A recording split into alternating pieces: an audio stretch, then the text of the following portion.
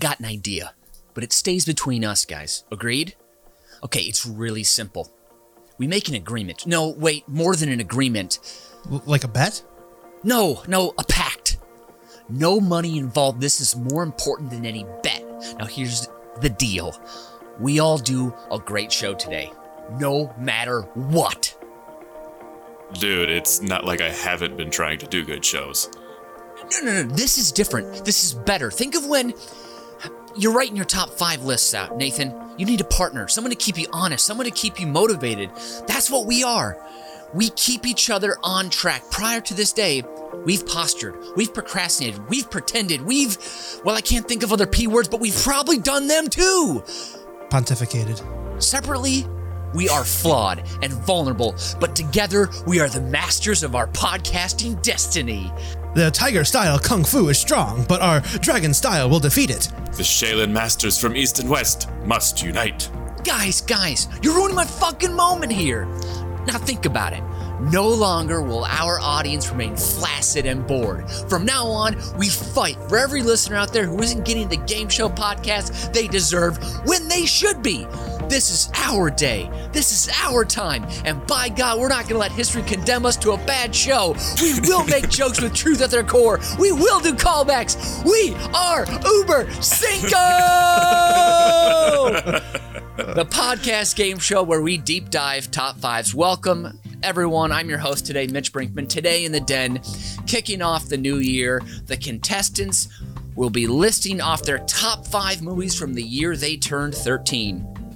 It's the main brohemes, the great show guys. He's got a cool dad who's been there and an affinity for baked goods. Someone call it an intimate knowledge. Welcome, Brian Ernst. Hello, Brian. Thank you so much. And he's the shy jock with long hair who just can't wait to sing his truth without musical accompaniment. Nathan Henenfent, good day, sir. Welcome. Good day. I'm ready to revisit the beginning of the awkward stage that is still going on. Yes, amazing. Okay, if you didn't know, the years these men turned 13, Brian, your year is 2003, a wonderful year. 2 years after 9/11? Yes, that math is right. Quick math bonus, 1 point to me. Thank you very much. Nathan, your year is 1999, 1 year before the whole world ended, supposedly. Quick math bonus to me again, 1 year. Man, I'm just racking up these points. This is sick. All right, this is going to be one hell of a battle today, folks. 99 is hard to deal with, but Brian, you've got the greatest sequels ever made in your year. Let's see if you chose them. Oh, what are they, you ask? Well, Too Fast, Too Furious, and Dumb and Dumber. Enough said. Okay, got a question for us, perhaps a topic suggestion, who knows? Well, come on, you frickin' turkey. Pop on over to bizbear.biz. Drop us your ideas. They can end up right here on a future episode. And of course, for the folks who haven't played along before, let's get everyone up to speed on the same page, and let's do a quick rundown of the rules. Each player in the den has spent time with today's topic arranging their top 5 answers in order of importance. Those answers have been submitted to the host who will moderate the game, awarding points to the player with the most poignant answer. Starting with their number 5 choice, we will move up the ranks until we reach each of their top answers. But if both contestants happen to have the same answer on their list, well, we have an Uber Stare-Down. You will hear the official Uber Cinco siren, and both players must reveal their answer and what number they ranked their submission. An Uber Stare-Down is all or nothing, with one player earning 3 points. After all answers have been read, the host will reveal the final score. Okay, movie guys, our classic show is still intact. You're both vets. You know the ropes. And if you don't by now, Brian, hurry up, get to know the ropes. Then, good luck. And hold your horses, folks. Remember to stick around to the very end of the show for the best part, where your host, me, will give you the Fast 5 list, the definitive list of green flags to find in a partner. Huh? Like that? Pretty fun, isn't it? Okay, now, as host, of course, we always get to make a rule for the game. And today, I have a couple. These are all bonus points here, okay? First off, 2 bonus points to either player that selects my favorite movie from 99 or 2003. And if unselected, an extra 2 bonus points to the player or players that mention them in conversation. Also for today's game, if I catch anyone Googling during the game to find facts about movies, that will result in a point deduction, automatic ridicule, and probably a gross insult too. Because we didn't have fast internet then, back in the early 2000s, so we don't get it now, okay? We're staying locked in. And this game is full of bonuses, as I said earlier. So also, if you can correctly guess from the movies of 99 or 2003 that also matched one of my pickup basketball nicknames from when I was 13, that'll also be 2 points. Okay, good luck, gentlemen. I hope you don't have big holes in your arguments, because today we've got big fish to fry, all right? All right, I'm out of time on giving you the rundown here, so... let's play for the love of the game. Nathan, you've won a lot on Uber Cinco. You're ruthless. You've got cruel intentions every time out. And you can tell there's a sixth sense there that just, you're definitely the insider here. Racking up the amount of victories you have, maybe we should start calling you Big Daddy? I don't know. Is that a little... And because of that, I want to give Brian the edge here. So, Brian, please drive me crazy and go first by giving us your number 5 movie from the year 2003. Take it away. All right, I know we're talking movies today, but to set the scene of the TV landscape of 2003, this is the year that Ellen debuted, Mythbusters, Jimmy Kimmel Live, Punk'd, and a one-off made-for-TV movie, Fargo, starring Edie Falco, directed by Kathy Bates. So this is the realm that we are in. I didn't know that existed. Found it in my research. Thought it was interesting. Okay. It looks horrible, by the way. But my number 5 is a movie that came out the year I was 13, but I didn't see until quarantine. This is the only movie I didn't see when I was 13, but I am so glad that I did. This is 2003's The Cooler. You know what I do at the Shangri-La? You're a cooler. You turn winners into losers. Some people are born lucky. Yes. Tell Bernie to get over to table 6. Bernie is not one of them. People get next to me, their luck turns. This is one of your coolers? He's the best. He's the best. That's Alec Baldwin as the owner of the Shangri-La in Las Vegas, where he sends William H. Macy to tables that are hot to cool them off. This movie is terrible.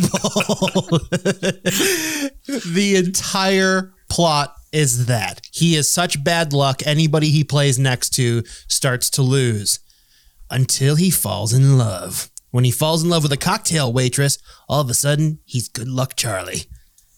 So then Alec Baldwin tries to destroy his relationship to keep his cooler around. It's really, really bad. What the hell? It's like got such good people in it, and you're like, I don't know.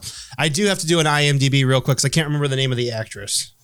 This sounds Sorry, like... Mitch. Maria Bello, -1 for Bello. Brian right there. Ooh, that's a... I couldn't remember her last name. Bello. Didn't you? You heard my rule. You can't use the computer here. I wanted to give... I'm not going to just do the dudes. I got to say she's a lead role. I got to remember her name. I'm sorry. I know. You say it's that lady. She was also in that one project where she kissed that one guy and then, All right. Well, I didn't actually open it yet. So I don't get to lose a point because you said it. Fine. Okay. Yeah, okay, this movie sounds like people wanted to hang out in Vegas and get paid for it. That's what it sounds like. That's why they took this. Yeah, but it oddly looks like it's all shot on a back lot in like some way, shape, or form. And it's like, I'm pretty sure the Shangri-La is like based off like the El Cortez. It's like an old Vegas offshoot, and it's kind of the last of its kind where in the movie where Alec Baldwin wants to hold on to kind of like the last edge of the mob days where it's okay to take someone in the back room and smash their hand if they've been cheating or stuff like that. And it's just like, no, that's not what happened. And Ron Livingston, I believe, is the guy who's trying to come in, who's trying to update this casino. He was just like, well, if you get this better security system, you could just do this and don't have to hire these people anymore. If you do this, everybody else is doing this. Get rid of the coin slot machines and go to the tickets. You'll make more money. And he's just like, well, that's not Vegas, blah, blah, blah. Pour me a drink. And that's pretty much, it's a lot of Alec Baldwin talking like this. And that's pretty much all you get. And poor William H. Macy has some of the most awkward sex scenes I've ever seen in any movie. These sex scenes rival Steve Buscemi scenes from Ghost World. They're that bad. If you've ever seen that film before. But this, I've seen this movie, and I kind of liked it the first time because it was that fun butting up against of like new age, data-driven corporate America with like old classic Vegas that was kind of kept together with, gum and a little whiskey. And I don't know, I found it kind of charming. And the scene when Alec Baldwin takes the guy in the back and gives him the what for and the bloody hello. I don't know, I kind of like that scene. I think Alec's a pretty good bad guy in this one. I think you need to watch it again. Really? Does it not age well? It does not age. I think you probably saw it a few years ago. I think you need to watch it with a modern lens, and it is tough. And it's worse because I was trying to make my way through just a bunch of Vegas movies I hadn't seen, and this was on the list, and the only way to get it was to buy it. It's one of those, it's not on any streaming service because nobody even wants to pay the streaming rights for it. So I paid $8 for this movie on iTunes, and now I own it forever. Too bad you can't resell movies on iTunes. I know. It is kind of the worst. That's a bummer. Okay, the cooler this is. Are any other terrible plot holes or weird plot mechanisms you want to touch on here before we move on to Nathan's number 5? There are. I mean, I've only watched it the one time, so it's not like some of these other movies where I can go into great detail about, because I watched them multiple times when I was 13. I just thought I couldn't leave this one off the list because it left such an impression on me when I watched it recently that I was like, I think about it like once a week about how much I disliked it. Wow. Yeah, it's like, oh man, that movie was bad. Or every time I fire up the Apple TV and I'm looking for a new movie, the cooler's right at top as recently added. Like I just see it every time and I can't avoid it. It's interesting how much bad movies are sticking with us recently. I feel like that's a common theme in our viewing habits in the past year or so. Because I think bad movies are still fun to watch. Yeah. The hate watch is really underrated. It's a lot of fun. Yeah. Agreed there. Good point. Nathan, keep us moving here. Give us your number 5. My number 5 is a movie that I would watch over and over again when it was on TV back in the era. It's endlessly charming. It works on multiple levels. I'm talking, of course, about the 1999 Tim Allen vehicle, Galaxy Quest. Oh. This is one of the most fun movies ever. So the premise is Tim Allen plays sort of a William Shatner-esque figure on a very Star Trek-esque show. The cast are now has-beens, and they're going to conventions, and they all hate each other. They all hate Tim Allen's character because he's a blowhard who still thinks he's living in his prime. And then it turns out that some aliens have actually been receiving transmissions of the show and love it so much and believe it that it's real that they've sort of modeled their own appearance and protocols on their ship after what happened on the show. They built the actual spaceship from the show to its exact specifications. They're in trouble. They think only the cast of the actual show can save them. And so they bring them on, they kidnap them essentially and take them to fight the actual aliens. And they get help from Justin Long's character, who is a teenager who's a super fan of the show. And he actually can save them because he knows the show inside and out. And it's really funny, it's charming. They all band together and they save the aliens. It has an A-list cast with Sigourney Weaver, Sam Rockwell, and the great Alan Rickman, who has the catchphrase, "By Grathbar's hammer, you shall be avenged." Which is just, and he when one of the aliens dies, he sends him out on a high note because he hates saying this catchphrase, but he says it to this alien who had also repeated the main catchphrase of the show, "Never give up, never surrender." And it's all very self-aware and winking at the camera.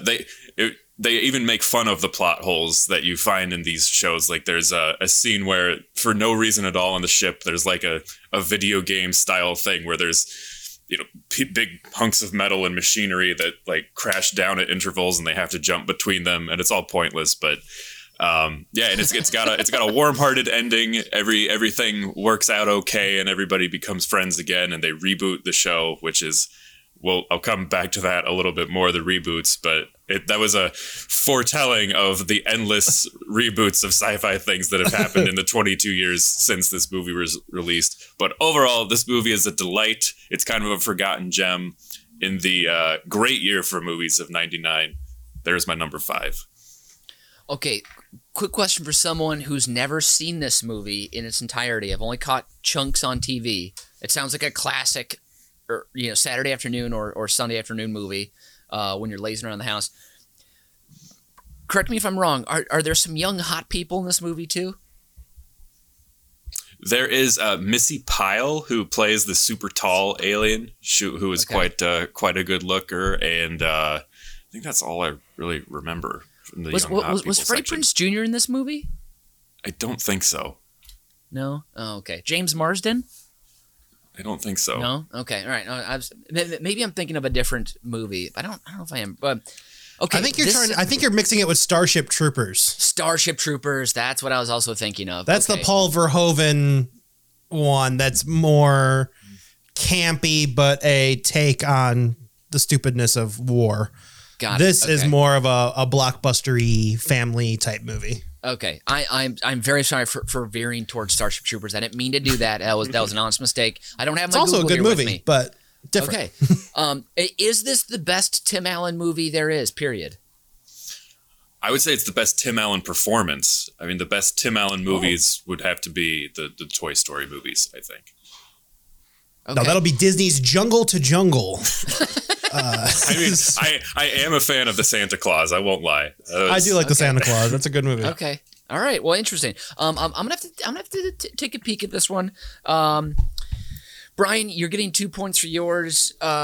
You mentioned that interesting TV in the top part, but you didn't tie it in at all. I didn't know where that was coming from. A little out of left field there. So yeah, it was. It's you needed to know it, and there was no way to fit it in, so it was there. Okay. I didn't need to know it, but you still fit it in. So you would have gotten 3, but instead you're getting 2. Worth it. And okay, fine. And you almost got that -1 for Googling, so be careful with that.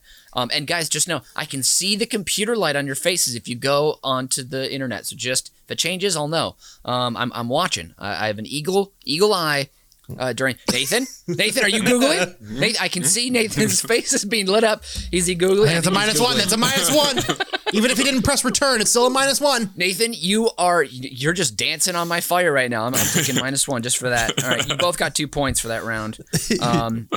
I'll be watching Galaxy Quest here very soon. We're going back to Brian for his number 4. Keep us rolling here, pal. You want to talk about A-listers. We're talking about my number 4 right here. Okay. And again, I'm just going to let my clip set it up for me. Academy Award winner Matt Damon. Academy Award nominee Greg Kinnear. Academy Award winner Cher. 4-time Academy Award watchers, the Farrelly brothers, bring you a story of 2 brothers who are one of a kind. Well, I'm going to have to level with you. Siamese twins ain't the easiest sell I've ever had. We're not Siamese. We're American. 2003, Stuck on You. I love this movie. I had this on DVD. It's one of those movies, you remember how you would fall asleep with the DVD player on and then the music on the menu would be stuck in your head? This is one of those movies. I absolutely love this movie. It's so stupid, but I watched it probably, you go through those like, I don't know if you guys did this, but it was like whatever was in the DVD player, you lived with that for 3 months. That's what you fell asleep to. Wait, what? And then you would just change it. Yeah. You would just leave the movie in. Why so long? Why not like a week? No, it's just that was the movie. That's the one I used. And after a while, it became Little Dicky, Child Star, whatever that is. And no, that was Dickie Roberts, former Child Star. There's a lot of these bad movies that was like when I was a teenager, they were awesome. This is one of them. Watching Mr. Goodwill Hunting be attached to Greg Kinnear for an entire movie And it has one of my favorite visual jokes I've ever seen. Spoiler alert, at the end, they get the surgery to be separated. And they are both wheeled out in wheelchairs next to each other. And they both stand up. And as soon as they take their steps, they just fall in opposite directions. And then there's a point where they can't live apart. So they end up just adding Velcro to all their clothes so they can just still be stuck to each other even after the surgery is over. This is the movie that introduced me to Eva Mendes. So that's plus 1 point right there. Oh. A very odd trajectory where they decide they're going to move to Hollywood because Greg Kinnear's character wants to be an actor, even though Matt Damon's character has stage fright. So I'm like, there's just a lot of fun stuff in this movie. I can't say anything about it. I'm just getting giddy and giggly just talking about it. I will say I am charmed by this movie. The bit where also Matt Damon is a short order cook, which Kinnear is with him sometimes, but sometimes he's just like, doing his lines, like, practicing his lines while he's just standing next to him as he's making burgers. Meryl Streep is in this too. Meryl Streep. So what is the movie that she would have filmed in Martha's Vineyard? I can't remember. I don't remember, but she's in eventually Bonnie and Clyde with him back in the Martha's Vineyard Theater at the end. But the long story short, there's a bunch of Meryl Streep stories because they are from Martha's Vineyard. Some movie in the 80s or early 90s she shot there. So there's always all these, everybody in the small town has their story about meeting Meryl while she was filming this. And they finally, when they moved to LA and they run into her at a restaurant, they're like, oh man, we're your biggest fans, blah, blah, blah. And she's like, okay, kind of weirded out by these creeps. But then she remembers she went to the high school football game in which they scored the winning touchdown. And she's like, oh my God, I love you guys. And Meryl Streep geeks out over these conjoined twins in the middle of a Hollywood restaurant. And hey, they got Meryl. So, I mean, they did okay for this movie. There's an anecdote from this movie that I think I heard from one of you, but we can't move on without sharing it. This is where one of the Farrelly brothers comes out of Video Village, walks down to the set after he's been watching one of the takes and goes up to Matt Damon and just goes, suck less. And then that was his note and he walks back. And that is an actor's dream. Yes, right? Yes. The earnestness that Greg Kinnear plays this role with, and then the like beta whiny energy that Matt Damon has in this film works so well. And just, the Farrelly brothers are there for all the best ridiculous, dumb physical gags. Matt Damon hyperventilating into a paper bag is very fun. Yeah. Yeah. Which maybe all along Ben Affleck was the alpha in that duo. Maybe he made Matt write Good Will Hunting. He was like, no, you write it and I'll put my name on it as well. So maybe it was like a power play or something by him. We'll never know. Never know. This is a home run for you, Brian. I'm gonna be honest with you. So expect some quality points here coming up. Nathan, I want to move on to your number 4, and I just want to say here before we move forward to the listeners, there's going to be spoilers all over this episode. So just know these are old movies. Let's just let it all. If you haven't seen them from 1999 or 2003 yet, come on. Yeah. So you guys, no need to hold back. Give us all your thoughts. Give us all the plot points you need. Nathan, let's move on here for your number 4. This won't be a big problem because this is a genre where you know the ending to the movie before you start. This is the teen romance comedy. There were a lot of notable ones from the late 90s, 2 very, very popular ones from 99. I chose one over the other. The runner-up was American Pie, and the superior one, in my opinion, was 10 Things I Hate About You, which was based on William Shakespeare's Taming of the Shrew.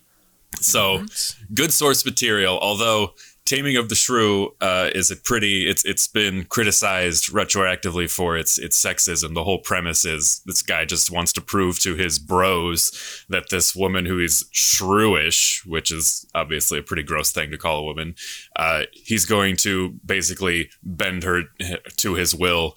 Pretty gross. But every teen comedy needs a really flimsy premise, and this one is Joseph Gordon-Levitt really wants to date the pretty girl, but their dad has this rule, this completely arbitrary rule that she can't date until Julia Stiles, the older curmudgeonly sister, is going to date. So then David Krumholtz, the nerd who's there for no reason to tell Joseph Gordon-Levitt what to do, because Joseph Gordon-Levitt's character has absolutely no agency. He comes up with the plan, this diabolical plan where they're going to have the terrible guy, who's the extraordinarily handsome Andrew Keegan, who would later go on to found a cult, I found out in my research, sort of a pyramid scheme cult type thing. So he was a cool guy. But they trick him into paying the handsome and rebellious Heath Ledger to convince Julia Stiles to date him. And then, eventually it all kind of works out, even though their devious plot is exposed. So Joseph Gordon-Levitt gets to eventually date this girl who's like completely vapid and shallow, and so it's really, that's probably going to work out poorly for him in the end. Heath Ledger and Julia Stiles is impossibly cool in this movie. The script is really clever. It gives her a lot of like great one-liners. It's very self-aware. She comes off as the best part of the film by far. So it all works out, and despite the terrible sexist premise, it's kind of sweet, and it seems like they try to frame it in a way that the characters do have good intentions. And it's got it has a great cameo from Allison Janney at the beginning of the movie, who's their principal, who's writing a sort of 50 Shades of Grey type. And it has nothing to do has absolutely nothing to do with anything. They just stick her in there and have her writing a filthy novel as a principal, which, I mean, it was amusing. And then it's got Gabrielle Union, who is almost 30 years old, playing a high school sophomore. So that's cool. But it's her and Larissa Olenek, who's the one that's being pined after, they have a line that's, so Gabrielle Union says, "So you can be overwhelmed and you can be underwhelmed, but can you just be whelmed?" And the response is, "I think you can in Europe." And I have no idea what that means, but it works. There's just a lot of great little one-liners like that. They sneak in some lines from the Shakespearean play. So it's a really fun movie. Julia Stiles, so cool, made Heath Ledger a star.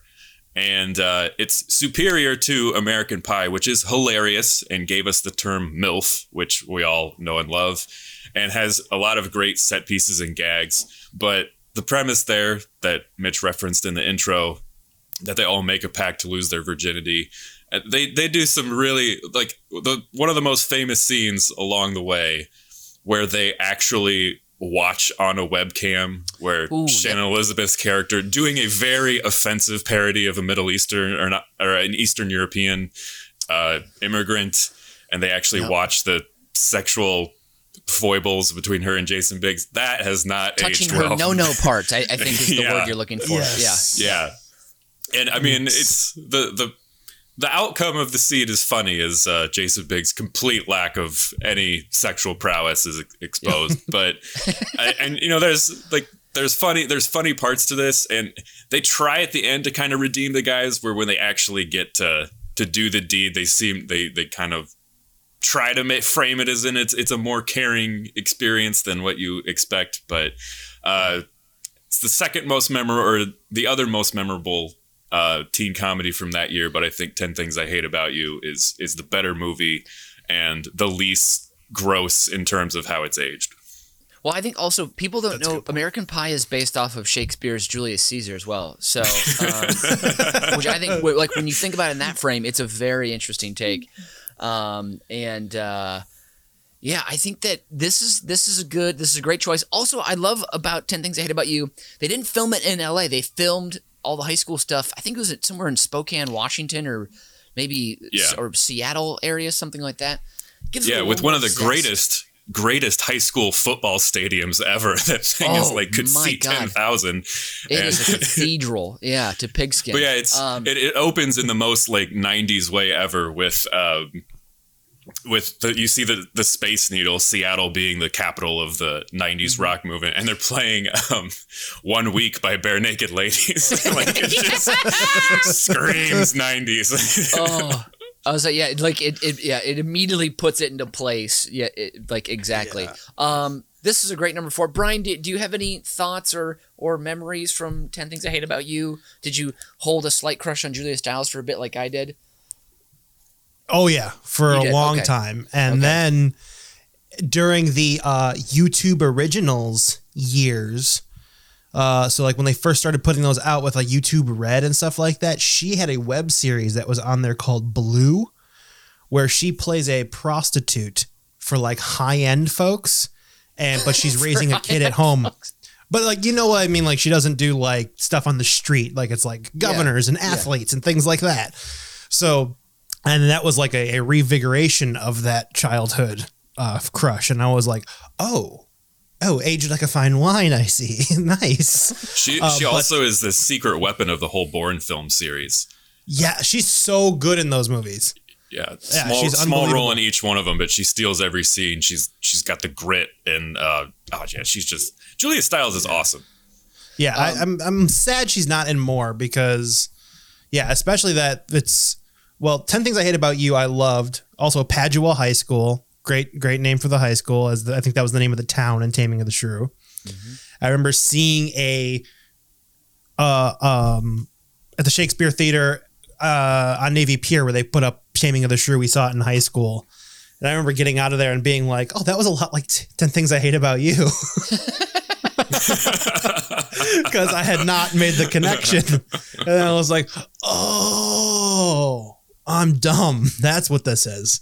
I'm a stupid man, Ernst thought. Yeah. Well, guys, thank you for your number 4s. These are both excellent. Brian, you were going to get 3, and then I saw you reading something off to the side. If you weren't Googling, it sure looked like it.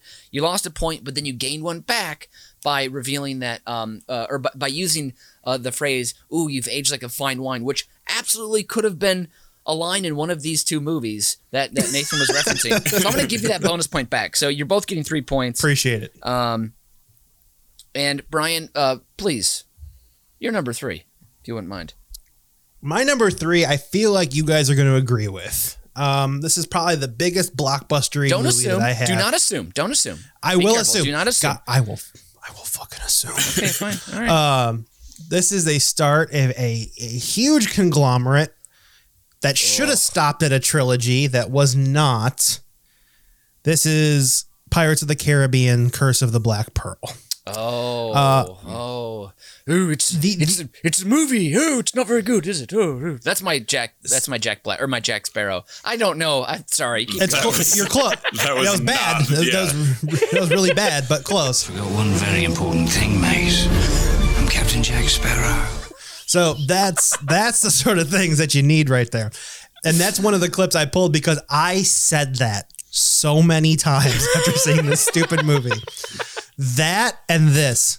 Hello, Poppet. Hello, Poppet. We say that all the time throughout my teenage. I saw this with Kevin, and it's like he being a huge Disney fan. I saw this movie before I've even went to a Disney World or any ride. So I know the movie more than I know anything else. So I really, really enjoyed this. And this was like the truly big adventure movie of like my childhood. Like we had some other things like that, but this was like the really big, like what I feel like people in the 30s and 40s were going to the movies for. Like when this came out, I was like, oh man, we have to go see this. And it was awesome. Plus, another childhood crush, 19-year-old Keira Knightley in this movie. Ooh, baby. When I'm 13, that was holy cow. The creep that was flag is flying high today. Whew, my gosh. Why is that a creep flag? She was older, I was younger. How is that a creep flag? No, just your earlier line about Julia Stiles. It was bordering. It was just bordering. I'm sorry. It was flattering. I will back off. I'm sorry. Keep going. Also, for those people who've never been to Disney World, this movie is based off of a ride. I just want to make that clear because you alluded to it, but you did not say it explicitly. Yes, so it is based off of a ride. Yeah. Which weird but worked in such a way that I don't think anybody would have predicted it could have worked this way. Sure.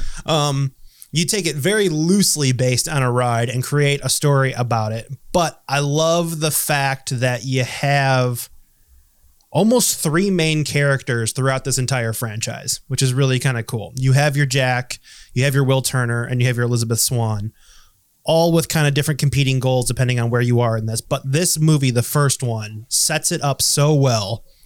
You have like the period piece costumes, you have the epic score, you have not that much CGI until you get to the zombie pirates thing, but there's a lot done practically where the ships seem very big. They're out on the open water. It's just an exciting adventure movie, and it's just so much fun. I'm trying to think, what else did I pull for you guys here? Oh, Jeffrey Rush saying some of the best lines of the whole movie. I hardly believe in ghost stories anymore. You better start believing in ghost stories, Miss Turner. You're in one. Like, come on, dude. He's so cool.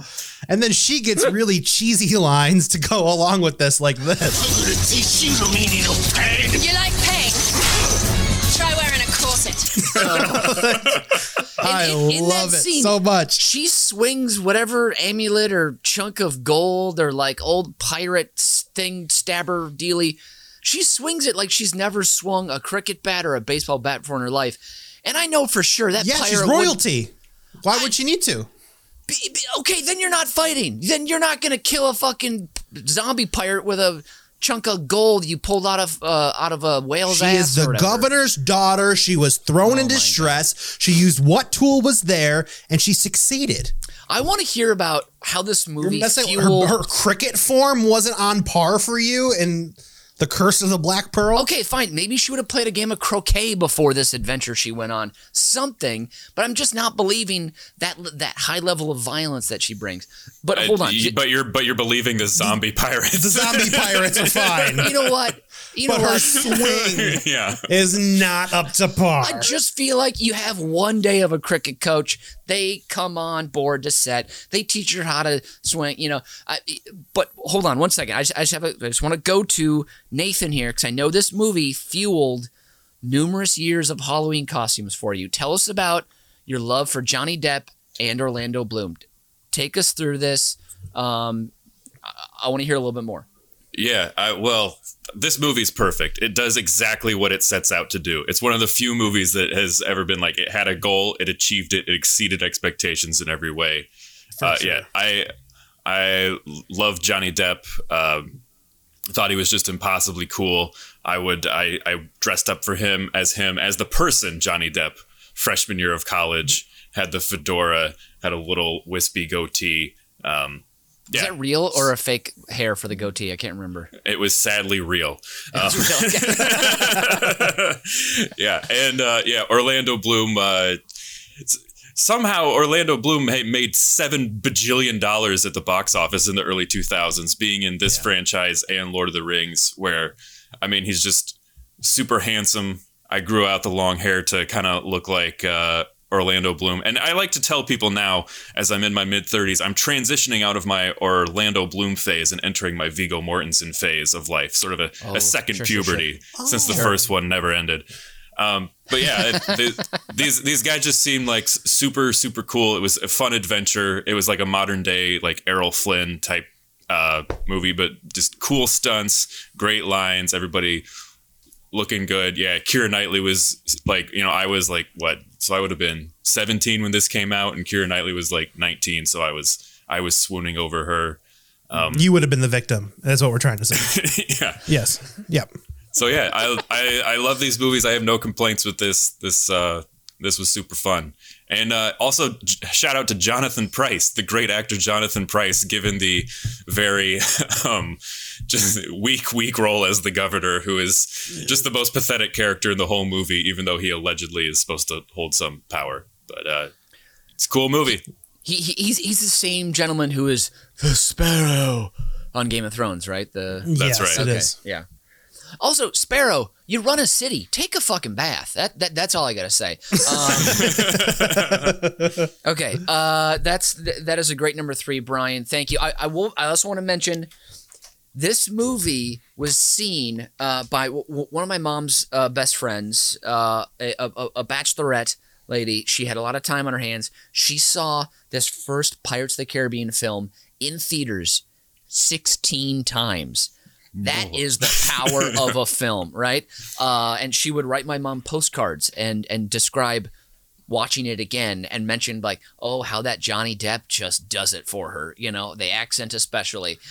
So I have an interesting relationship because I would read these postcards as well after my mom was done with it.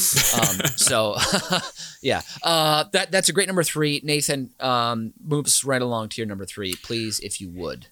I'm doing another comparison. There's 2 movies that came out here. I think one's better than the other.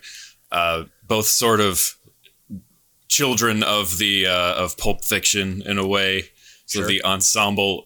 The one I'm going with is Lock, Stock, and Two Smoking Barrels, which then sort of spawned so many other imitators. The East London Gangsters, and then it's got an impossibly convoluted plot. Just like so many things have to go right or wrong in specific ways to move things forward. And you've got all these memorable tough guys. You've got Vinnie Jones, the former soccer player who was just a nightmare of a person and hurt so many people on the soccer field, playing basically himself. You have Jason Statham launching his career, playing the same character he would play over and over again in similar but not quite as good movies. Then you have a guy who's, I can't remember his real name, but he went by the Governor, and he was a bare knuckle boxer from East London. Like, he was a real guy. And I've found videos of him boxing, and there's a documentary about it, and he is terrifying. Just a monster of a man, like 300 pounds. And he plays a bodyguard in this movie. He died before it came out, but super fun, stylish cinematography. A lot of like cameos of people who are just giving all these long speeches with flashy Cockney rhyming slang and dialogue that even somebody who lived in East London for 2 years, I still have no idea what the hell they're talking about. One scene they actually they put subtitles on what the guy is saying just because it's so out there. It's overly violent. It's almost like a cartoon version of a Pulp Fiction. So there's not a lot of depth to the characters, but it was super fun. It was perfect to watch it at 13 years old. It's still fun to watch in hindsight. Unlike the movie that I'm going to compare it to, which I don't know if Brian watched this one. Mitch at a certain point in life enjoyed this. I enjoyed it. I looked back. I watched it a couple years ago, and this movie sucks. I'm talking about The Boondock Saints, which is just an absolute train wreck. God. The 2 Irish brothers who decide to be vigilantes and go around killing people that are bad people, and they avoid the cop played by Willem Dafoe, who's just chewing on scenery. Not even trying, and it is. He's not one of the brothers. I've never seen it, so I always assumed he's one of the brothers. No, it's Norman Reedus and Patrick Flaherty, some guy with another impossibly Irish name, playing the Irish brothers, and then Billy Connolly is this mythical like killer who comes out of prison. He's supposed to be so dangerous, and it turns out he also was a vigilante and just so happens to be their father, because why not? And this movie it features Ron Jeremy in a disgusting scene. The movie is racist, homophobic, misogynist. It is vapid, violent for the sake of being violent. The only redeeming feature in hindsight is the character Rocco, who was a friend of the director's, just playing himself. There is a backstory to this, and there's a documentary about this movie being made, and Troy Duffy, the guy who wrote and directed this, was such a train wreck of an individual. He alienates everybody, all these people who are giving him money to make his movie, and he is just he's certain he's gonna make just blockbuster after blockbuster after blockbuster, and he ruins everything beforehand. He ends up not making any money from the movie because he gives the rights away. He loses it in bad deals, including bad deals with Harvey Weinstein. Those are the people he's associating with. Yikes! And it's a fact. That movie is better than the actual movie. Just watching this guy self-destruct. Yeah, he didn't deserve a career, and he didn't get one. The movie never got a wide release. It kind of became a cult classic on DVD, watched by people who were under 20 years old and didn't know better. This movie sucks. if you want to reminisce about an overly violent, stylized crime movie that's a sort of Tarantino knockoff, watch Lock, Stock. It's way more fun. I rest my case. That's great. What I love about these early 2000s crime movies too, there's like there's a crew and each guy's like, oh, my name's like Piggly Wiggly, and I'm Dalton, and I'm Scrimshaw Terry, and I'm like, it's like Scrimshaw Terry, and I'm the tower. I'm gonna rise from up high, whatever. You're just like, and the film stops when you meet them, and they're like in the middle of a punch or like in the middle of the freeze frame or something. Yeah, the freeze frame. And terrible narration and yeah.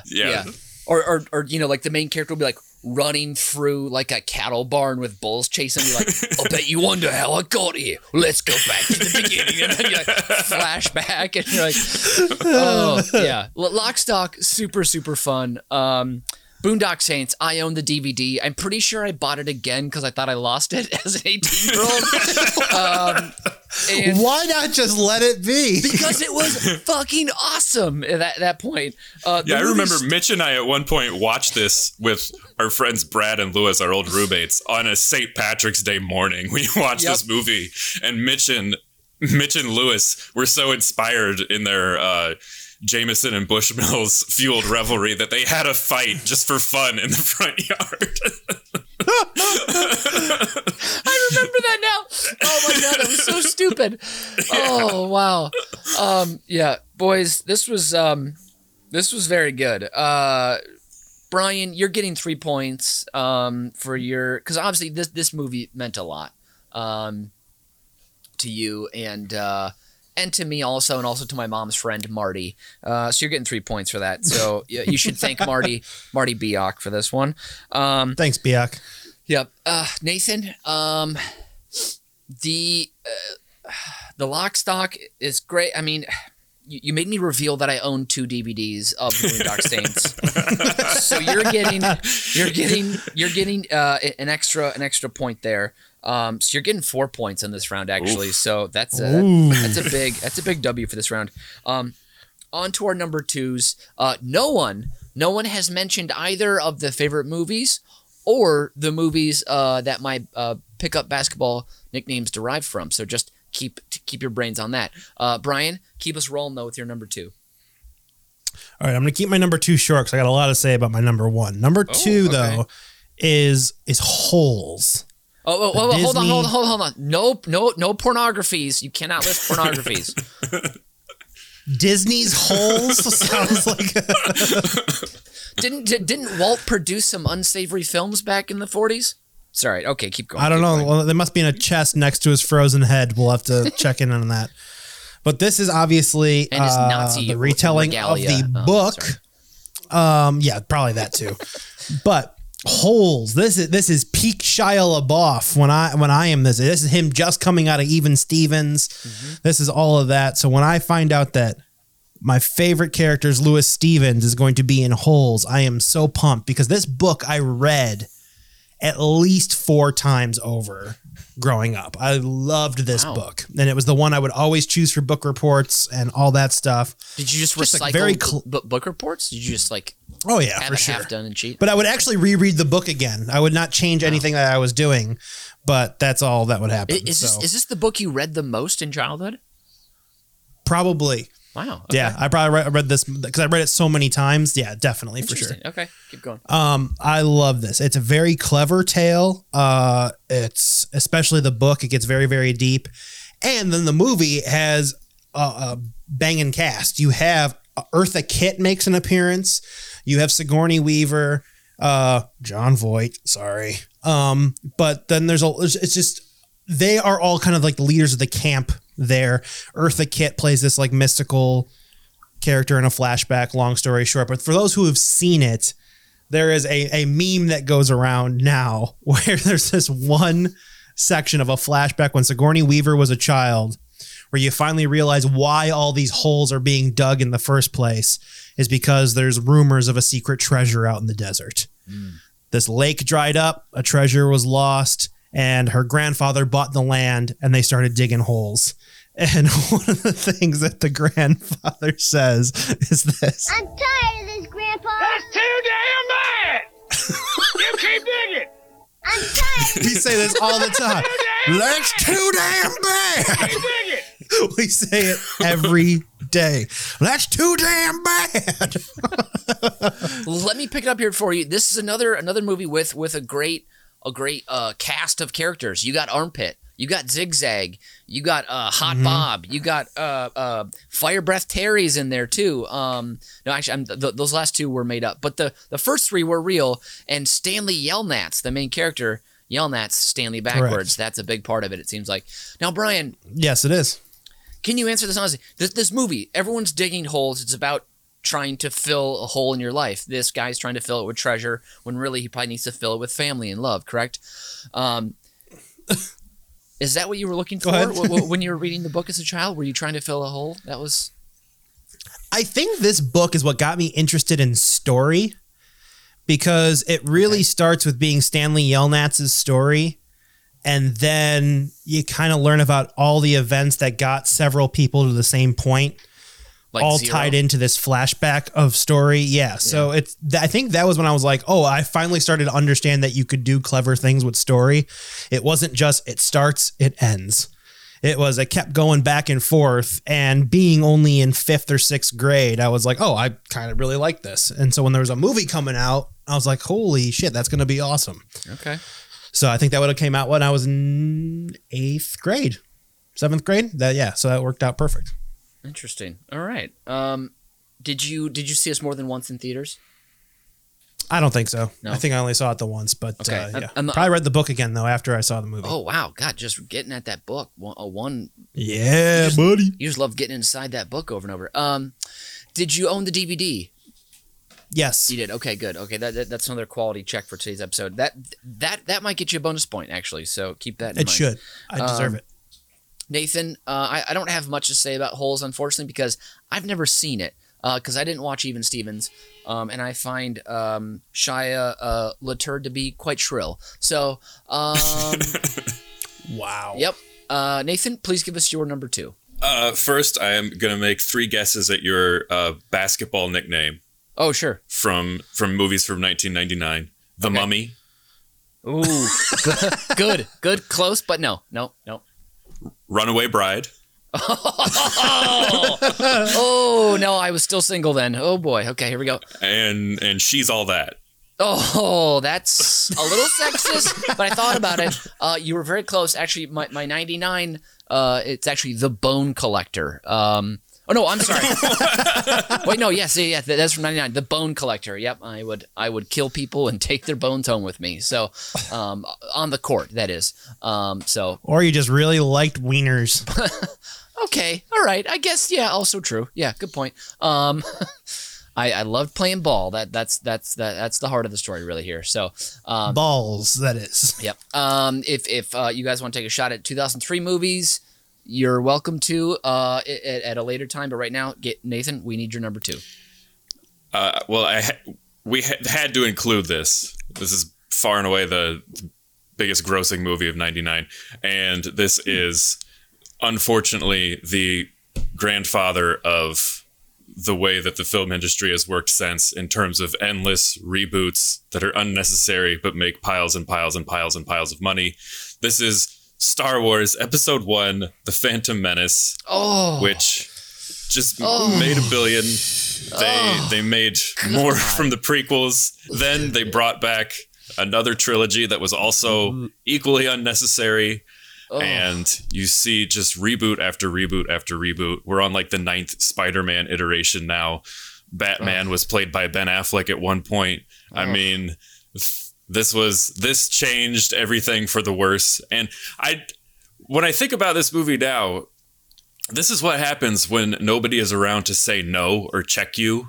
Because George Lucas had made so much money for Hollywood studios at that point that nobody was dare going to question him. And so just the first idea he had just rolled along all the way through every step of production.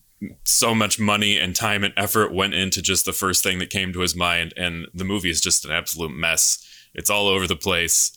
I mean, the visual effects were cool at the time, but it's utterly bizarre. But it's such a notable event and sort of a landmark in the business that I had to include it. So there it is. Well, Nathan, I know there's a photo of you and George Lucas on the streets of Chicago. Did you unload all this to his face just to make sure you got it out there? No, I didn't. Well, George Lucas also gave me the endlessly enjoyable original trilogy, which I love and still amazing to this day, and also 2 great Indiana Jones movies, which are just a lot like the Pirates of the Caribbean first movie, just endlessly fun, swashbuckling adventure.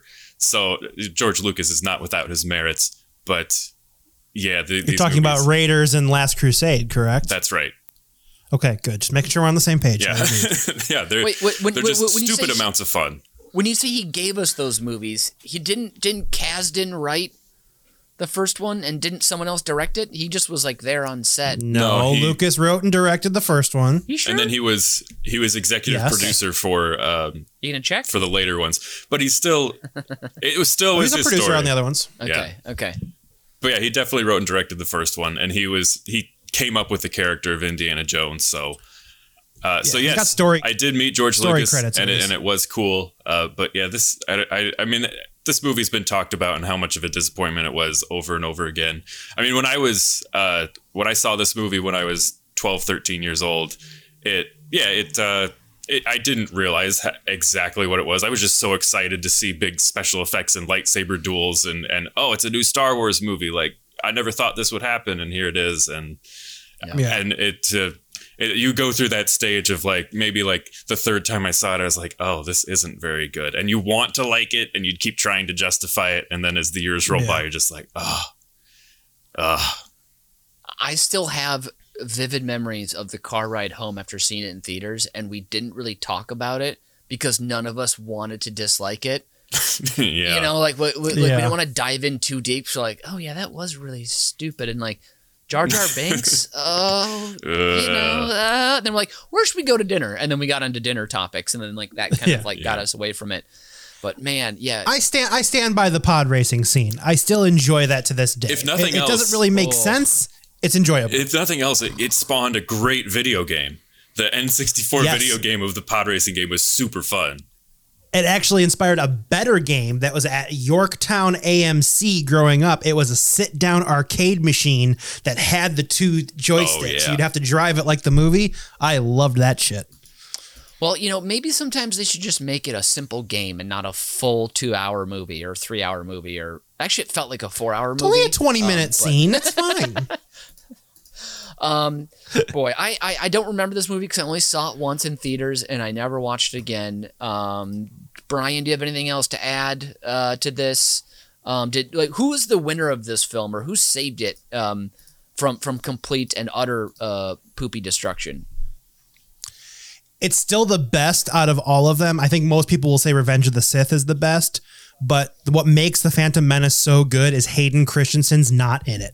Oh. That's what makes it so good. In the prequel trilogy, the best performance is another chewing the scenery up is Ian McDiarmid as the becoming Emperor Palpatine. Like he's cool in it. But that's about it. I was gonna say Ewan McGregor too, but he doesn't have my favorite line until Attack of the Clones. That's when he falls down. Hello there. You don't get that until the second one. So sorry, that's not fantastic. I am super looking forward to the Obi-Wan series because me too. Ewan McGregor deserved better material for playing. Correct, Obi-Wan. And with Filoni as promotions there at Lucasfilm, let's hope it's a good one. All right, guys, I'm gonna score this one out. Brian, I was happy to hear that you had a delicious passion for holes when you were a young boy, and I mean you were insatiable about flipping through holes. It sounds like, and so I'm gonna give you 3 points. And Nathan, for a movie I knew was crap as a young boy, and I can't. Actually, I wasn't a young boy. I was a moderately aged boy. I'm gonna give you 1 point here. I'm gonna set up this nose to nose finish here, because Phantom Menace it's just such crap. It's just such a pile of crap, and Jar Jar Binks can go all the way to hell, and George Lucas with him. And also, quick question: what year did you meet George Lucas on the street? 2012. Okay, so this is the year that he thought the world was ending according to the Mayan calendar. That's true. He actually believed the world was going to end in 2012. I don't know if you guys knew that, but that's how crazy and out there, and how he had no one there to tell him, idiot, stop. Like no one with a rolled up newspaper, just give him a bop on the nose and just tell him to sit down and relax. He didn't seem that concerned about it. Okay. He was leisurely strolling to get a cup of coffee. So okay, he wasn't that worked up about it. All right. He probably had $4 billion in his pocket. He was fine. Okay, guys, let's go on to the big finish, the big finale. This is the last one in the franchise. We're not rebooting this one. This is it. Lay it all on the line. Leave it all on the field. Put it all out there. Give the big speech. Climb to the top of the mountain and throw the amulet into the pile of lava. Give it everything you got. Brian, lead us off. I am so glad you said this. This movie doesn't need a reboot because it's already perfect. Oh. This movie I watched so many times as a 13-year-old on. I remember I got a bootleg copy of it, and then I got the actual copy of it, and I think I got another copy of it. This is 2003's The Core. The Core? science fiction movie. Wait. The Core? Core of the Earth's The Core. The Core. I've never seen or heard of The Core. Aaron Eckhart, Hilary Swank, Richard Jenkins, DJ Squalls. There's so many freaking Qualls. Wait. There's no. so many You people in cannot this put movie. DJ Squalls in with Richard Jenkins, Hilary Swank, and Aaron Also, Eckhart. I think it's Qualls, not Squalls. I think I messed up Whatever. his name. Either way, Oh my God. this is about the same time The New Guy came out. So don't even talk to me about how DJ Qualls is not amazing. But the entire plot of this movie Losing could be points. summed up in this one clip. Right, so physics 101, hot metal moving fast makes an electromagnetic field. The spinning liquid outer core is the engine that drives the EM field.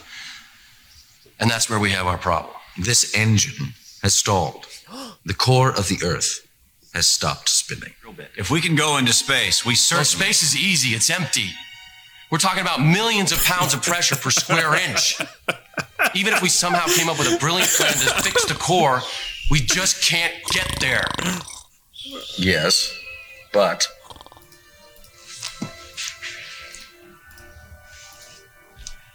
what if we could? Stanley Tucci for the win.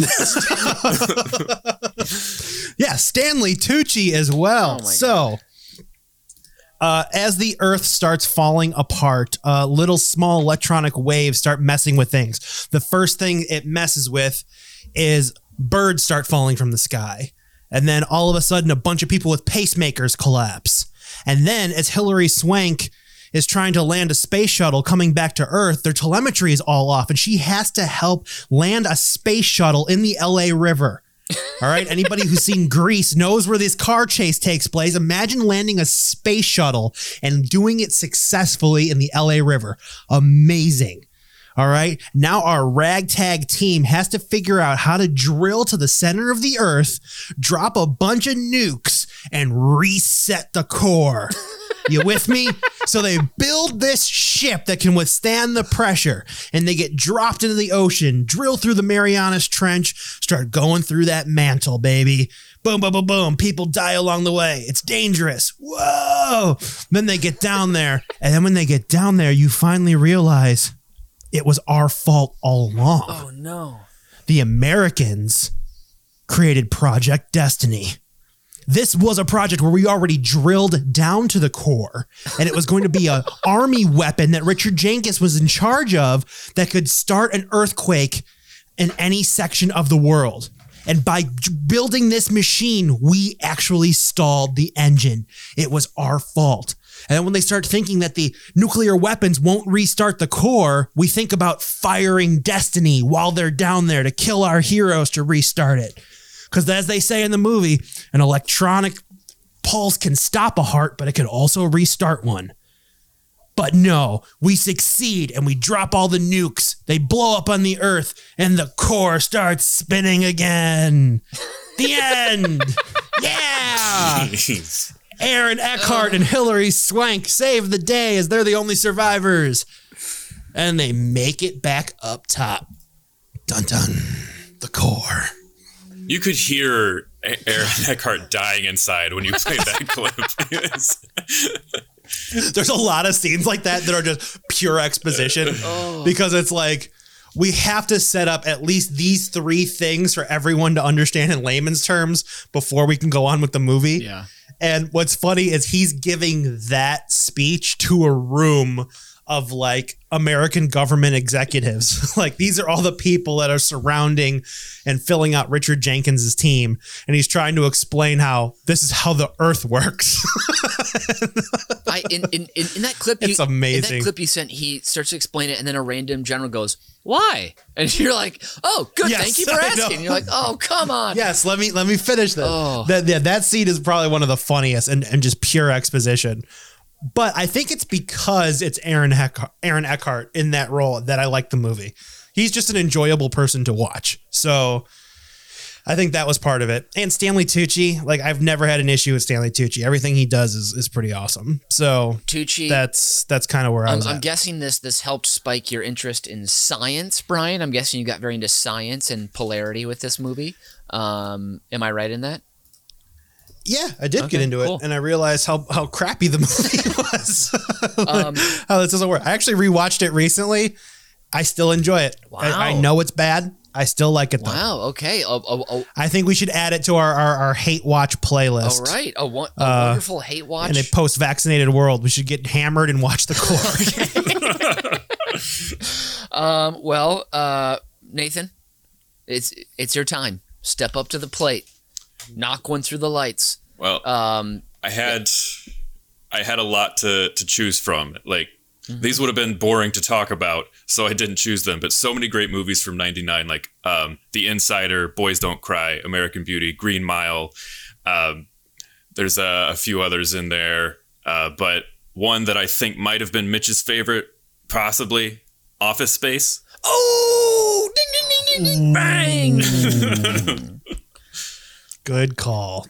But for my number one, I went with the coolest movie ever made, The Matrix. Yep. Bullet time, baby. This one I saw on... our local cable company had screwed up and everybody in Roseville got Cinemax for free for like 18 months. And The Matrix... Do not mention any pornography. I said no pornography mentions here. Okay, careful.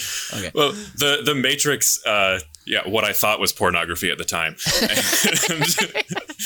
The Matrix was on like, I don't know, every 2 or 3 days, and you could just like drop yourself into it at any point, and then you would watch it all the way to the end. Mm-hmm. It was so impossibly cool. The special effects still hold up today. The whole movie holds up today. The impossibly cool characters with the style, with the cool jackets and the sunglasses, which the famous Morpheus sunglasses that didn't connect to the ears, which I bought, which I ordered.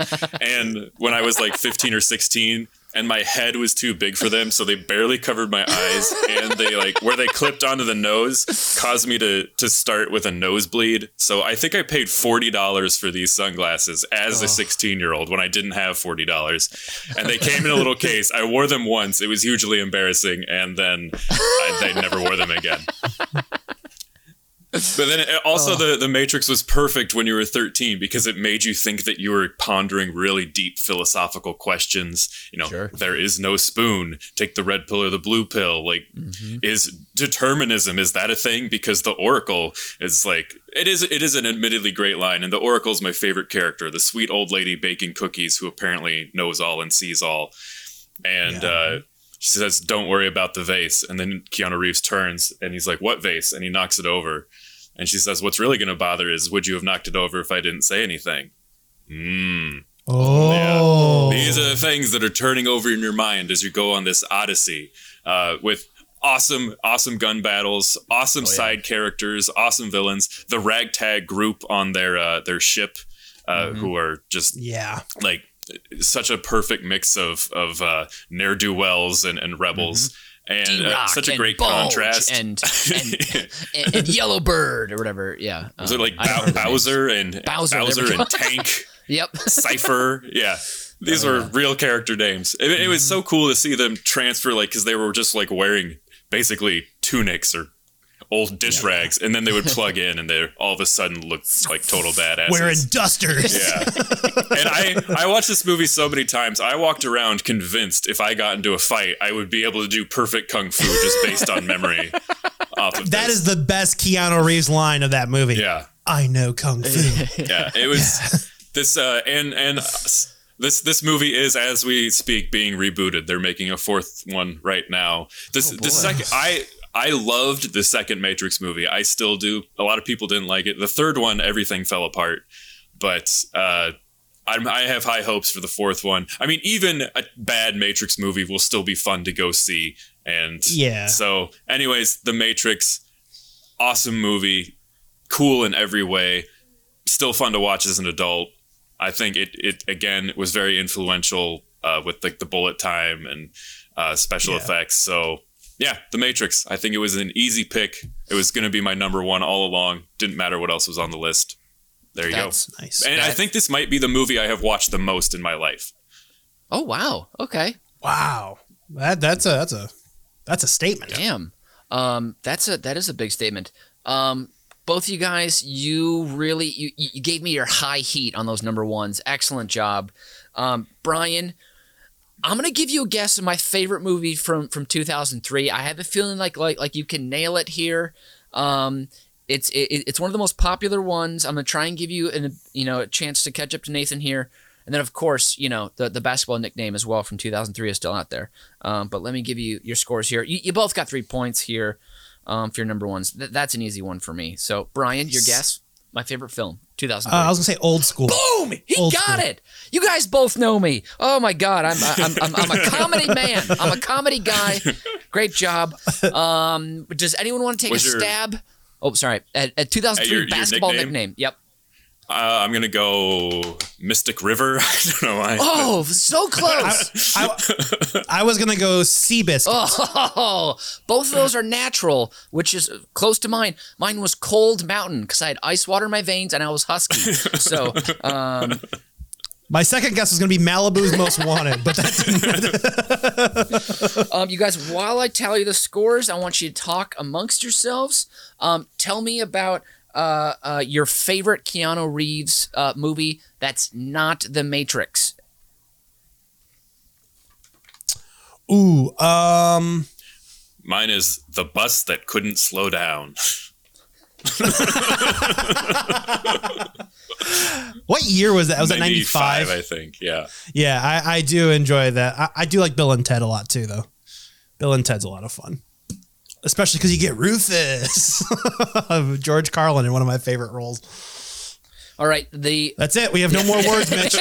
These are tallied, and I'm ready. I'm ready to tell you the winner. I'd say, Brian, congratulations. You took it by a nose today, 16-15, in a very high-scoring Uber Cinco.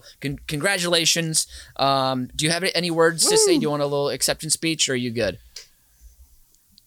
Thanks to my agent and the Hollywood Foreign Press Association. That's all I have to say. Love it. And we can't get to my Fast Five before we have, of course, the Uber Cinco 7th inning stretch. So here's our update of the softball team we own out of Elmhurst, Illinois, the no-hit Sherlocks.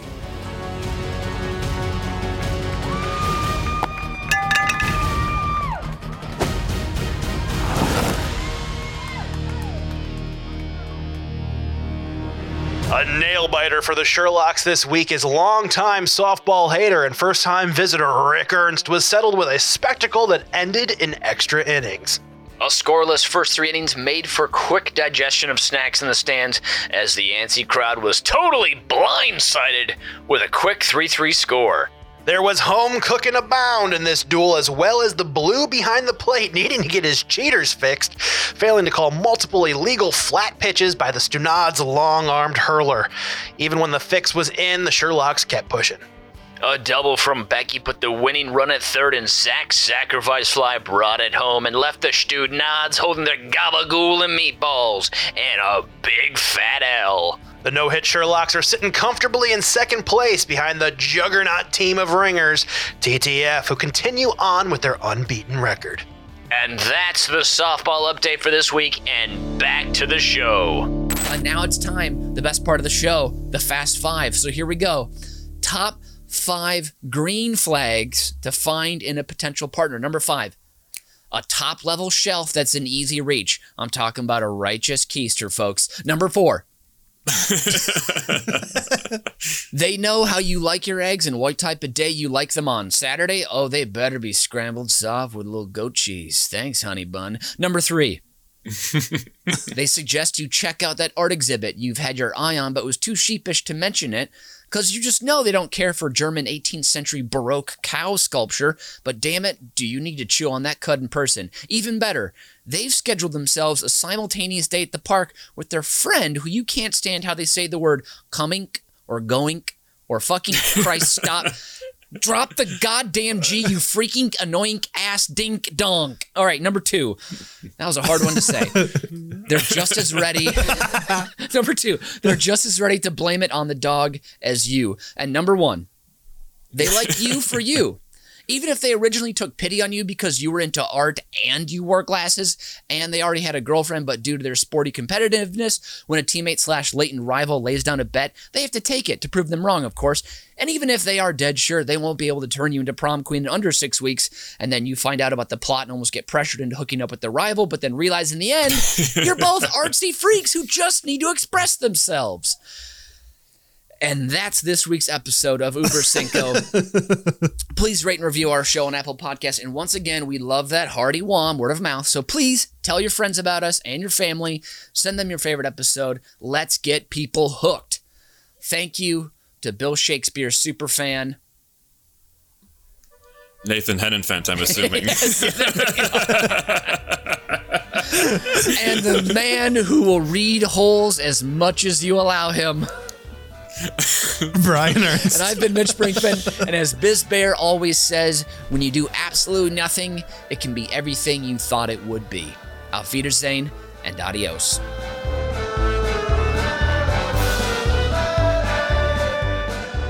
You've just listened to Uber Cinco, a production of UBK Studios. Subscribe to the show on Apple Podcasts, Spotify, Stitcher, or wherever you get your fine podcasts from.